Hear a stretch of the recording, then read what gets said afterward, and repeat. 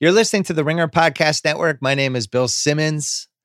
This podcast is called Flying Coach with Pete Carroll and Steve Kerr. And one of the reasons they want to do this is because they wanted to raise some money and raise some awareness during the COVID-19 crisis. We have already raised some money. $100,000 is going to the Warriors Community Foundation and the Seahawks Charitable Foundation. They're going to disperse that to a bunch of different COVID-19 causes within those areas, the Bay Area and Seattle. And we're hoping we can even raise a little bit more money than that. If you go to theringer.com/WCK, we're trying to help out World Central Kitchen because they are doing a bunch of great stuff. They're working across America to safely distribute individually packaged fresh meals in communities that need support, supporting hospital workers who are doing their jobs in wartime-like conditions. They've also formed #Chefs for America, and they have a bunch of different awesome initiatives. You can directly help the heroes in hospitals and clinics who are fighting for us and help keep your local restaurants alive. Just go to theringer.com/WCK. So this is a limited edition podcast series. Steve Kerr and Pete Carroll, and they're going to explain why they did this right now.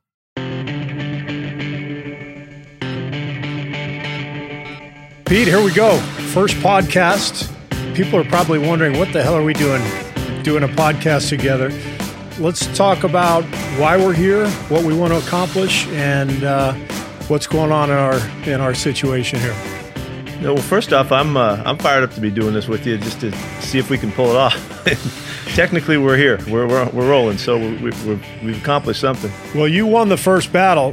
You won the technological battle. This took me a little while to get going here, but it's not that we were competing, but yeah, I did get started a little bit cleaner than you did. So we were definitely competing. Well, really, I was hoping that we could just have an opportunity to share kind of our perspectives, which are uniquely different and then so much the same too, and share with the listeners that might want to hear kind of what's going on with our world and crossover between NBA and NFL, and see if we can make some sense of the similarities and then the differences too, and just have some fun with it. When we talked a couple of weeks ago, I called you about Rex Chapman's COVID relief fund for the food bank in Kentucky, and just asked you if you'd support it. And you said to me, let's do something. What can we do? And so this is kind of what we came up with, a coaching podcast. So the plan is to raise a bunch of money. For 100% of the proceeds from this are going to go to COVID relief. We've already made big donations through the Seahawks Foundation and the Warriors Foundation. So we're trying to do our part, and but we also want to entertain, and we know people are stuck at home and they're looking for things to do while we wait this thing out. So I think we're going to talk a lot about coaching and a lot about how you run your team, how I run my team. And then eventually we'd love to get some coaching guests on from different sports and kind of make this a unique deal. So let's do it. I kind of see maybe one of these shots we can go NBA, NFL, and Major League Baseball. That might be kind of fun. Put them all. That'd be good. You were kind enough to invite me to Seahawks camp 6 years ago. And I suppose we should tell the story. Like, people are probably watching this or listening saying, how'd these guys get connected? And so actually, I want to hear your version of how we got connected, because I've got my version. What do you remember about that? Really, I just wanted you to come in because I wanted to see your shot. I wanted to see you're doing all-time evers 3-point guys. I'm always working on my J. It needs a little help. I think it was Dominique Wilkins say that you lose your hops, but you never lose your J. I don't know about that. Dominique wasn't as old as me. It starts to fade a little bit, So I never had any hops, so I didn't have to worry about the hops part. Well, really, when I think we connect, I don't remember how the first phone call took place, but we got connected on the thought of doing something. And I've always, to me, you may have come in to see what you could pick up from us, but I was getting you in there so I could see what I could pick up from you, because I'm either competing or I'm not, so I'm looking for something. And so I welcome the guys coming and visiting us, and we had a terrific visit. It was really fun. You were just getting started in coaching, which was fascinating to me, all of with all of the great experiences that you had and even the great coaches you've played for and all of that, to think that you never really had called it much, and was fascinating to me. How are you going to ever get going, because there's so much to get organized. And so I took it as a real opportunity to kind of dig in. It helps me to rethink, and how I would advise somebody in that situation, helps me more clearly understand what's important to me. And so it was a great exchange. It was fun. A few days worth and all that was great. Yeah, I was there for 3 days, and it was, I think, July of 14. You guys had just won the Super Bowl. So I had decided to leave my television gig and get into coaching. And my agency that had represented my whole playing career had a coaching division. And the guy they hired to run the coaching division was Mike Tannenbaum, who was just coming off his GM role with the Jets. And Mike was incredible because, I had always kind of thought, well, an agent, is going to help you negotiate a contract. And Mike was fantastic. He came in, we met, we had lunch, and he said, the first step is to help prepare you to learn how to be a coach. So let's brainstorm and think, how can I help you become a coach, become a better coach, or prepare to be a good coach? And he said, who do you admire? Like, what coaches in the NFL do you like? And first thing I said is, I would love to meet Pete Carroll, because I'd watched you at SC and I was blown away by the energy and the joy that your teams played with at USC. And I'd watch your game. It was mesmerizing. There was like this palpable component of fun and joy, and you could see it on the sidelines. Everybody's having a great time. You guys are winning game after game. And it was kind of ironic because I grew up a UCLA fan. I hated USC. But I'd watch you and I'd think, man, you didn't tell me that on the way in. I might not let it happen. I waited. So that's how I ended up in camp. I think Mike called DQ, Dan Quinn, who was your defensive coordinator. And you guys invited me up there, and I sat in on meetings. You had me come into a huddle, like during a scrimmage. I was kind of standing off to the side. You go, hey, go get in the huddle. Listen to Russell call the plays. I'm like, really? You're pushing me in there. I'm in the huddle. I'm listening to Russell call a play and standing behind watching the play develop. It was so much fun. It was incredible. Oh, good. Yeah. Well, it was.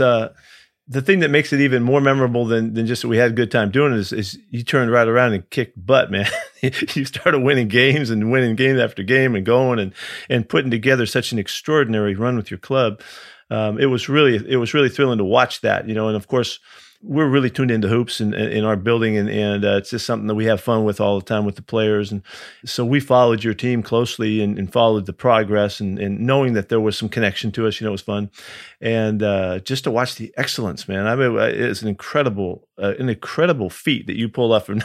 I've been coaching for 40 years before I was talking to you, and you hadn't coached at all, So it does show you how it shows you your ability to make sense of this stuff and to make sense of the career that you had, to draw from the coaches that you had marvelous coaches along the way. It all made sense to you. You must have been a great guy to coach for those guys, because you were one of the guys that you could figure it out. You could make sense. You could probably really help the coach on when you were playing on the court and all that. So you carried all that over, and you had some pretty good players too. Yeah, we were your loaded. Players were magnificent. And all. And it was just a masterful job of putting together a team right out of the chute. So we've always been impressed. We followed the heck out of it. I appreciate it. We were loaded with talent. The team was ready to take off. I came in at just the right time. They were already good. Mark Jackson had done a hell of a job kind of putting a foundation in. They were one of the best defensive teams in the league. The guys, they were just young and they needed a little more experience. But this is what I remember that was so important about my visit with you. And I don't know if you remember this or not, but I sat in on meetings. Like I said, I sat in on huddles. I'm on the sidelines with you. I'm watching. There's all this energy. There's music's playing and the guys are bouncing around. You're going from one drill to the next. It was like organized chaos out there. There you go. And it was really fun. And that's kind of what, as I said, that's kind of what drew me to your style in the first place. But you called me into your office probably the third day. And we sat down and you go, so how are you going to coach your team? Do you remember this? Yeah. Yeah. You go, how are you going to coach your team? I go, so like what offense are we going to run? You go, no, that stuff doesn't matter. And I'm like, geez, I just spent like 2 years trying to design my offense, and Pete Carroll just told me none of that stuff matters. And I said, well, what do you mean? And you told me the most interesting story. You basically told me your story of how you learned how to become a coach, and I think it'd be really interesting for our listeners to hear the story. What you told me was that when you were in New England and with the Jets, you knew football, but you didn't quite understand what coaching was about. And you went and joined the Niners as an assistant coach, right? And you told me you visited with Bill Walsh every day at the end of practice. And that story stays with me today, and I think about it all the time. Can you share that story? Yeah. What was going on? I was at San Francisco, and Coach George Seifert was the head coach, and he had coached for years with Bill Walsh at the Niners. And Bill was just an iconic figure in all of sports, but in particular in that building there, they held him in such extraordinary high regard, because he was the king, and the whole time he was there, and he was magnificent. And the history of the success is well documented, but he was more than that. He was a personality and all that. Anyway, so when he came back to be an advisor, they hired him back after the Stanford days. He came in the building and nobody wanted to talk to him. They were scared to death of him. Everybody was afraid they're going to say the wrong thing and all that. Well, I didn't know anything. I grew up a Niner fan and all that, and loved all their success, but I hadn't been overwhelmed by him, in the coaching process. So anyway, he was kind of by himself, and he had a little office in the back corner, and so I just started going in and hanging out, and he let me come in and talk, and nobody else was coming by. So we developed a really great relationship. And what was so exciting about it is I had loved the 49ers and the system and the history of how they had put it together and all of that. But I had the chance to ask him about all of, how did you do it? Why did you do this? What was your thinking here? And why this player? Why this coach?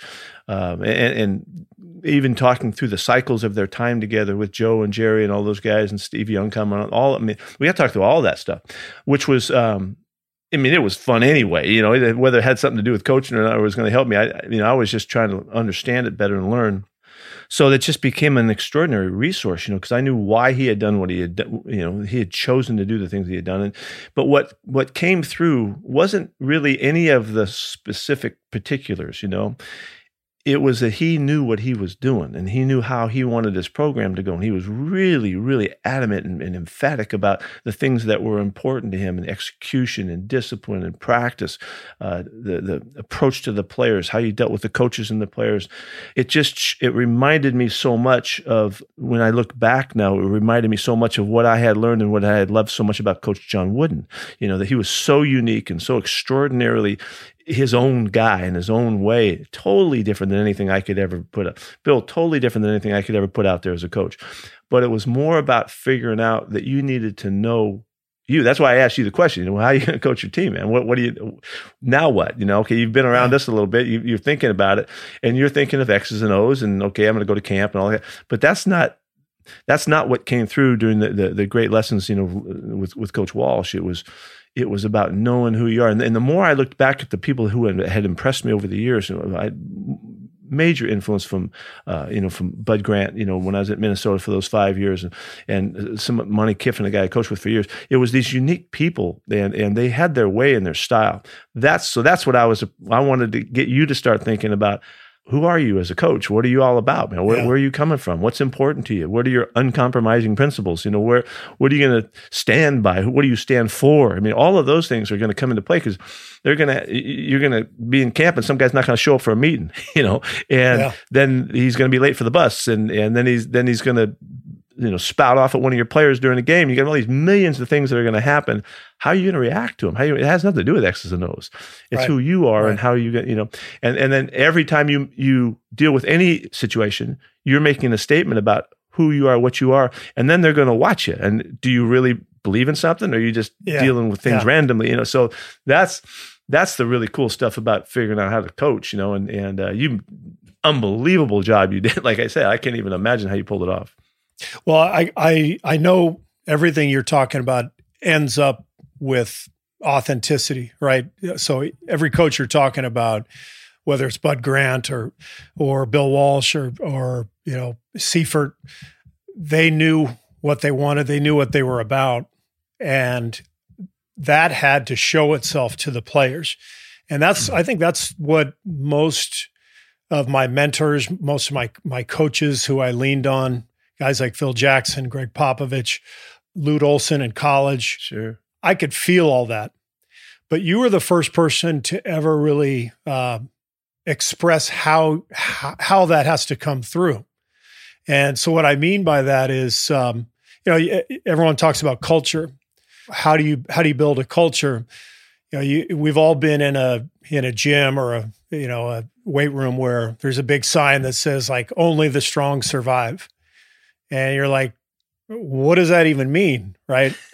and what I learned from you was everything that happens in practice, everything that the players feel when they walk into the gym or onto the field, every day that they come to the facility, it has to be real. And the values that are important to you as a coach have to come alive. And that's how culture is defined. And when your players feel that, and they feel that authenticity coming from you, and it's really, it comes alive in practice and in the atmosphere, now there's something real and the momentum starts to build. Yeah. Well, one of the greatest pitfalls is lack of consistency. To be consistent, you got to be going with what you know. If you're trying to do something that somebody else did, you're going to sometimes be on it and sometimes not. So you're going to be sometimes true to the word and sometimes not. And so it's so crucial. And I mean, whatever coach I'm talking about, whatever sport I'm talking about, it doesn't matter. It just matters. Are you clear? Do you have your sense of it? And so those questions need to be asked of yourself to figure that out. And you got to get to the point where you're clear about what you stand for and what so that you can give these guys the best shot and not having a bunch of distractions in their brain about, well, does he mean this? Does he not mean this? Who is he? Does he like me? Does he not? All the kind of, you got to clear all the air because you got to get these guys to perform. We got to get all the garbage out of the way. So there's a lot to it. Yeah, there's a lot to it. I love talking about it. I think it's fascinating stuff, and it's every story is different with every coach, and it's just it's really cool stuff to talk about because it's really about unveiling to you who you are, and that's what's crucial. And you obviously were so clear, and it made so much sense to you. What was cool for me was you explained all that, and then you said, go back to your hotel tonight and think about all that stuff. Think about what are the most important values to you. Not to Greg Popovich, not to Phil Jackson, not to me, to you personally. And I think that was the best advice that I got was every person is different, right? Every human being is different and unique to his own set of circumstances. And so what our values might be similar, but they're unique to us. And learning how to make those come alive in a team setting is really what coaching is about. So this is where it got cool for me was you said, you shared that story. The next day we came in and we kind of talked more in detail about values. And you said, I went through this process with Bill Walsh and kind of talking things out all year. And then I did a lot of writing. Remember you said you did a lot of writing and reading. And you told me when you got the SC job, you knew you were ready. You said, you said, I knew we were going to roll. And so explain that. What you mean by that? Well, yeah, nobody else thought so because they were people that critiqued that choice. They weren't very fired up about it. You like the fourth choice or something? Oh, or like easy. Fourth or fifth or whatever. It was such a bad choice, media-wise, that they had to wait extra days to kind of let the dust settle and the time frames open up, where they felt, okay, we got to hire somebody, So, okay, let's take this guy. But, what I was ready because, a lot had happened following the New England job when I got fired there. And there had been an off season there that I sat at home and I kind of semi-retired and tried to figure out what I was trying to get involved in the media because I didn't know what else to do because nobody was hiring me as a coach. So that wasn't working out either. So, eventually I went after asking all of the crucial questions that I was asking you, in my office is that, what's important, where you're coming from. And this thought about uncompromising principles has always been a really strong thought. What things will you only agree with, and you can't accept anything but that. Those are huge decisions to make. And when you make those decisions, your philosophy starts to take shape. What I think, Steve, everybody has a philosophy in that they act the way they act. They've made the choices that they make for how they run their life and how they work their business and how they deal with their family and all that. But not always rarely have people sat back and said, these are my choices. Oh, I do this. I like this kind of food. I like this kind of activity. I like this kind of music. I like to do this and do that. They don't sit back and evaluate it because they don't necessarily have to. But when you're competing on our level and you got to get stuff right, and you got to get your act together, you got to know exactly who you are. You got to know exactly what you're giving these guys to help them be great.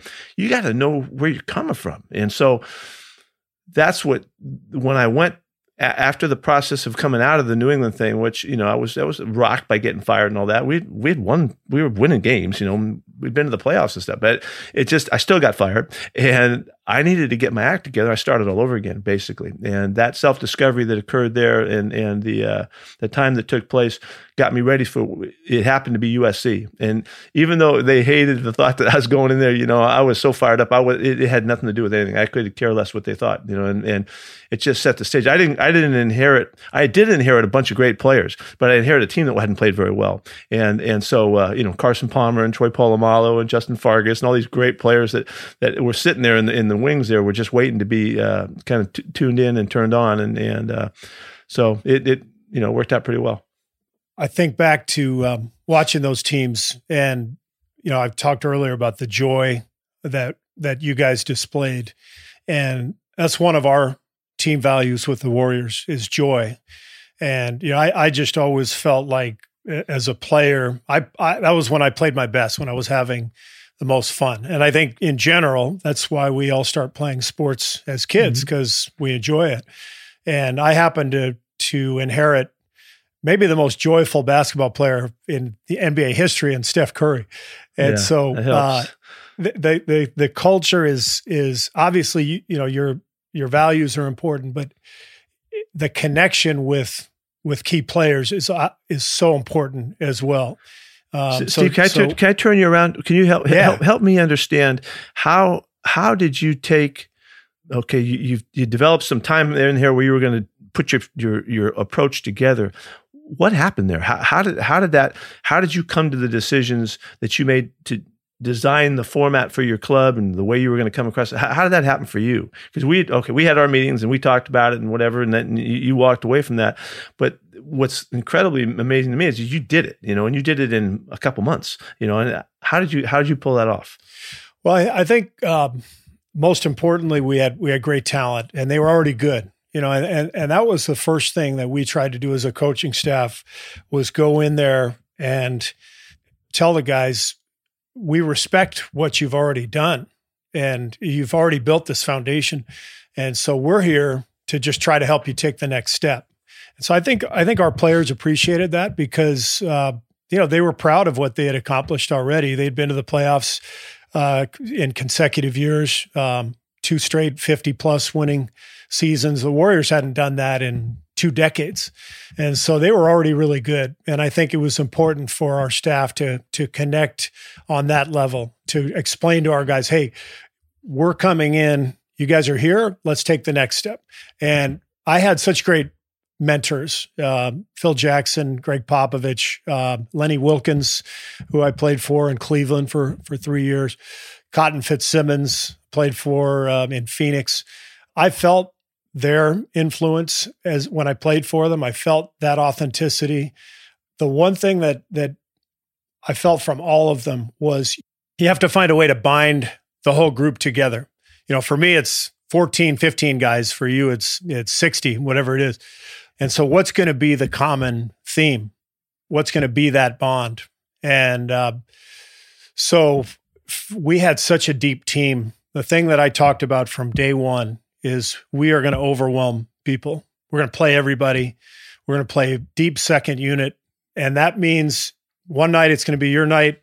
Next night it's going to be somebody else's night. But if you let it happen, we're going to roll people. And we had really, really unselfish leadership. We had a really well-structured team. I think that's important too. You can't have all young guys and you can't have all old guys. We had a really good balanced roster. And so we had the veteran leadership of Andre Iguodala, for example, Leandro Barbosa, Andrew Bogut, guys like that who understood that this was an opportunity to be really special. Mm-hmm. And so I tried to appeal to that part of it with our players. The idea that we're going to overwhelm people with our depth and our numbers. And when you do that and you play fast, and you play loose, and you have fun every day, it can be an incredible run.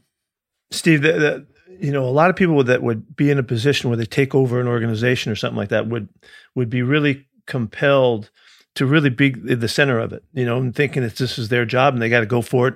They've got to put their stamp on it, and it doesn't sound like any of that was the issue or was of your concern. You were more about assessing the situation, evaluating your players, the potential. You recognize the history, and you. What it really sounds like to me is that you really respected where they had come from, to the point where that guided your decisions. And there's nothing better than for those players to hear that you appreciated that, who they were, what they'd accomplished, and you didn't come in there to try to make them something that they different, and right. You tried to maximize what they brought. That in itself, that selflessness of that part of it, and the unselfish part of coming in. There's a lot of ego involved that could have entered into this, and you put that on the back burner. Obviously, you must have, and you went in there and figured it out, complimented what they had, and then really opened up the doors to really let them flourish. I think that sounds like that really must have taken place in quick fashion. And it didn't sound like there was many hitches along the way. No. We had a good staff. I had a couple of veteran guys, Ron Adams and Alvin Gentry, by my side, who had been in the league for like 30 plus years. So they really helped guide me. But I think the whole point is, if you're comfortable in your own skin, then you can understand that really what coaching is about is serving your players. But you have to do it in an authoritative way, if that makes sense. You can't, you have to be vulnerable as a human being, but you also have to show that you know what the hell you're doing. And I thought that's where Phil Jackson, Greg Popovich were great. Pop, especially in his time with the Spurs. I played 4 years there.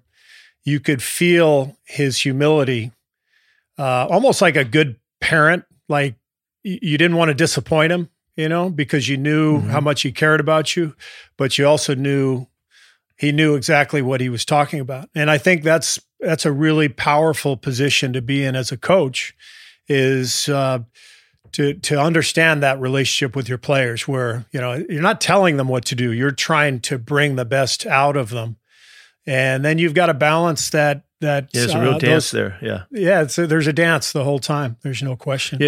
Greg sounds like that. Just the way you define that, it sounds really clear to me. I've always loved everything that he stands for and all that, but that the parent part of it is something that over the long haul of all of the years has come through to me, that I'm really looking at it like, if I was the dad, what would I do to help my guys be the best they can be? You want your kid to be great at whatever they're doing and have a full life and be everything they can be and all that kind of stuff. That's really been the real guiding light for me. Later on, I didn't realize I didn't know anything for years. I was just coaching, but it took a long time to figure stuff out. But that's really what's come true now, and it's to care for them. And you really care, and you care enough that and you follow just your thought about what if you love these people, what would you do to help them? Make them fully enjoy what they get the opportunity to do. And that's I know Greg has found so many different ways to make sense and connect with individual guys, and that shows how much he cares. And after a while, when you're totally consistent like he is, they know that's just who you are. And when you're to that level, and there isn't a mistrust or looming agendas that the guys can think are out there pending, that you have a chance to start to connect on a really high level, and you can really allow people to find their way and they can express themselves. And that's the whole idea to me. Big time level of trust, and the humility was a big part of it with him. I remember our first championship in San Antonio was 99, and we won Game 5 in the Garden against the Knicks. And, they bring the stage out just like they do in the NFL. They bring the stage out, and the media's up there and all the players are up there. And I remember being up on stage and Tim Duncan's MVP, and they're interviewing Tim Duncan and all the players, and, we're all wearing our hats and the whole deal. And I looked down to my side, and Pop and his whole staff are not on the stage. They're 20 feet off to the side, completely out of the picture. And I'll never forget that, because it was great. That's a great image. Yeah, it was so symbolic of what he believed. It's like this is your moment. You guys are the ones who did all the work. Your time. Yeah, that's good stuff. That's a beautiful thought. Last thing, and then we'll wrap it up. Okay. When did you know you wanted to become a coach? Wow, it's interesting. I grew up, playing every sport I could play, all around the calendar forever, and just loved playing. Just like you said earlier, loved to play the games and just have fun doing what we do. And I had in my high school, when I went to high school, my high school coach had a summer camp, this really cool old style Marine boot camp type of thing. And when I was a freshman, he asked me, I don't know why he picked me out, but he asked me if I would want to, come and coach Pop Warner kids, and then earn my way to come to the camp for the couple back-to-back sessions. Well, the point is, for the next 8 years, I was coaching with Bob Trotman, my head coach, who's since passed away. And I never, ever thought that I was ever going to coach, but I was coaching from the time I was 13 years old, and I had always pictured coaching as the high school coach kicking towels in the locker room, picking them up after PE class. I didn't have an image other than that. As odd as that may sound. And not until I had finished playing at the University of Pacific, and I tried out an NFL team and tried to get the camp since I went to the World Football League. I was trying in any way to keep playing forever. And I was out. I got cut and I was done. I had no clue what I was going to do next. I didn't have one thought of what the next thing I was going to do. And fortunately, my coaches from the University of Pacific called and said, "Hey, we heard you got released. Would you like to be a graduate assistant?" I had never even thought about it until that moment. And I had no other choices. So I said, yeah, okay. I didn't know what else to do. And so I went back to school, and that's when I thought about coaching. I mean, I didn't grow up with that desire, but I had been doing it, and I had been drawing up plays since I was, 13, 14 years old and stuff. And I was just always ball coaching in a sense, but I didn't know what I was doing and didn't know I was doing it. So it just became something that other people saw in me, and then they helped me get connected to it. And then it's been a lifetime really of joy in fun and games and winning and losing and all that, and a lifetime that I'm really grateful for. So you went from UOP to the NFL eventually? Like straight there? No, I went all through the whole college thing. I went. Oh, okay. I was a graduate assistant for 3 years at UOP, which meant you were at the bottom of the totem pole. I used to save the rejection letters I got from coaches on, when I try to get on at some of those little small school. But a friend of mine eventually from Pacific went to Arkansas when Lou Holtz was the first year that Lou Holtz went to the University of Arkansas, and I got to go there as a graduate assistant under Lou, and then that's where everything popped. Then I went to Iowa State and eventually went to NC State. Ohio State, and we're all over the place, and eventually got to the NFL, years later, 12, 13 years later. Yeah. I always thought I was going to coach. You did? Probably when my dad was a teacher. My mom taught as well, and kind of come from a family of educators, and it was kind of in the blood, and I didn't think I was going to play in the NBA. So I was thinking after I got done with college, I'd get into coaching. And then I started playing and kind of surprised myself, with how long I ended up playing. And by the time I was done playing, my kids were young. And so I decided to just get into TV so I could be home more often. But I always had my eye on being a coach. And one of the great things for me doing the TV stuff was visiting with the coaches. I'm sure you do it like Saturday afternoon or whatever, if you visit with the announcers and you give them 20 minutes or whatever, and you talk about strategy, you talk about whatever. So doing that when I was at TNT and visiting with all the NBA coaches, I learned so much. And so there was about a 2-year period. My kids were off in college. I was doing TV when I said, all right, this is what I'm going to do. And, I couldn't have imagined inheriting a team like the Warriors in my first coaching job. But man, it's been a fun run. Yeah, it's a great joy. You had the opportunity there with your family. You made good choices with the family. We were just chasing coaching jobs. We were moving all over the place. And Glenn and I we moved, I don't know, 17 times or something like that, from one place to the other, dragging the family all over the place. And all the choices went to the next football opportunity, So I regret that dragging the family around so much and not being able to have a settled atmosphere. The first time I think we were in Minnesota. We were there for 5 years. That was the first time we stayed anywhere for 5 years. And then we just, had no home really. We were just, kind of mercenaries. It was fighting everybody else's wars. Is kind of what it felt like, And so, but now we've been able to settle the last couple of jobs, which has been really good. The family's really been able to stay together, connect, and really be a tight group. But I regret the fact that we had to move so much that it was so unstable. So I admire your choices. You did it for the family. It worked out great. So it's awesome. Well, I was lucky. to be able to do so. And we're all pretty lucky. Yeah. Isn't that the truth? And so we'll wrap it up. And on that note, thankful that, we're both safe and healthy, and we're going to get through this whole thing, and we're going to try to help everybody out there as best we can get through this together. And hopefully we'll keep you entertained with this podcast, but just want to make sure everybody out there is following the advice of the experts and sticking with it, and we'll get through it together.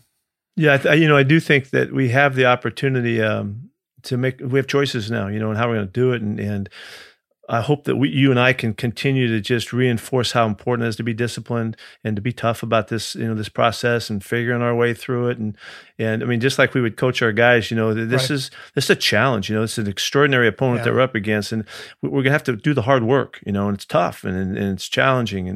But if we make good, really sound choices and look after our people that we love so much, we can stay safe, and we'll do better. So we wish everybody the very best out there that's working so hard to make it through it. No doubt. Thanks, Pete. That was fun. All right, Steve. We'll do it again. Great talking to you, buddy. See ya. You too. All right. Thanks for listening to Flying Coach with Steve Kerr and Pete Carroll on the Ringer Podcast Network. We will be creating a new feed for this. Stay tuned for that. Check the Ringer's Twitter feed, and Steve Kerr will probably tweet about it too. But for now, you can find it on the Ringer NBA and Ringer NFL feeds. And when we launch that feed, you will be the first to know. Thanks for listening. Don't forget about theringer.com/WCK if you want to help us raise money. The Warriors Community Foundation, as well as the Seahawks Charitable Foundation, they are doing great stuff as well. We will see you back on this feed later in the week with one more.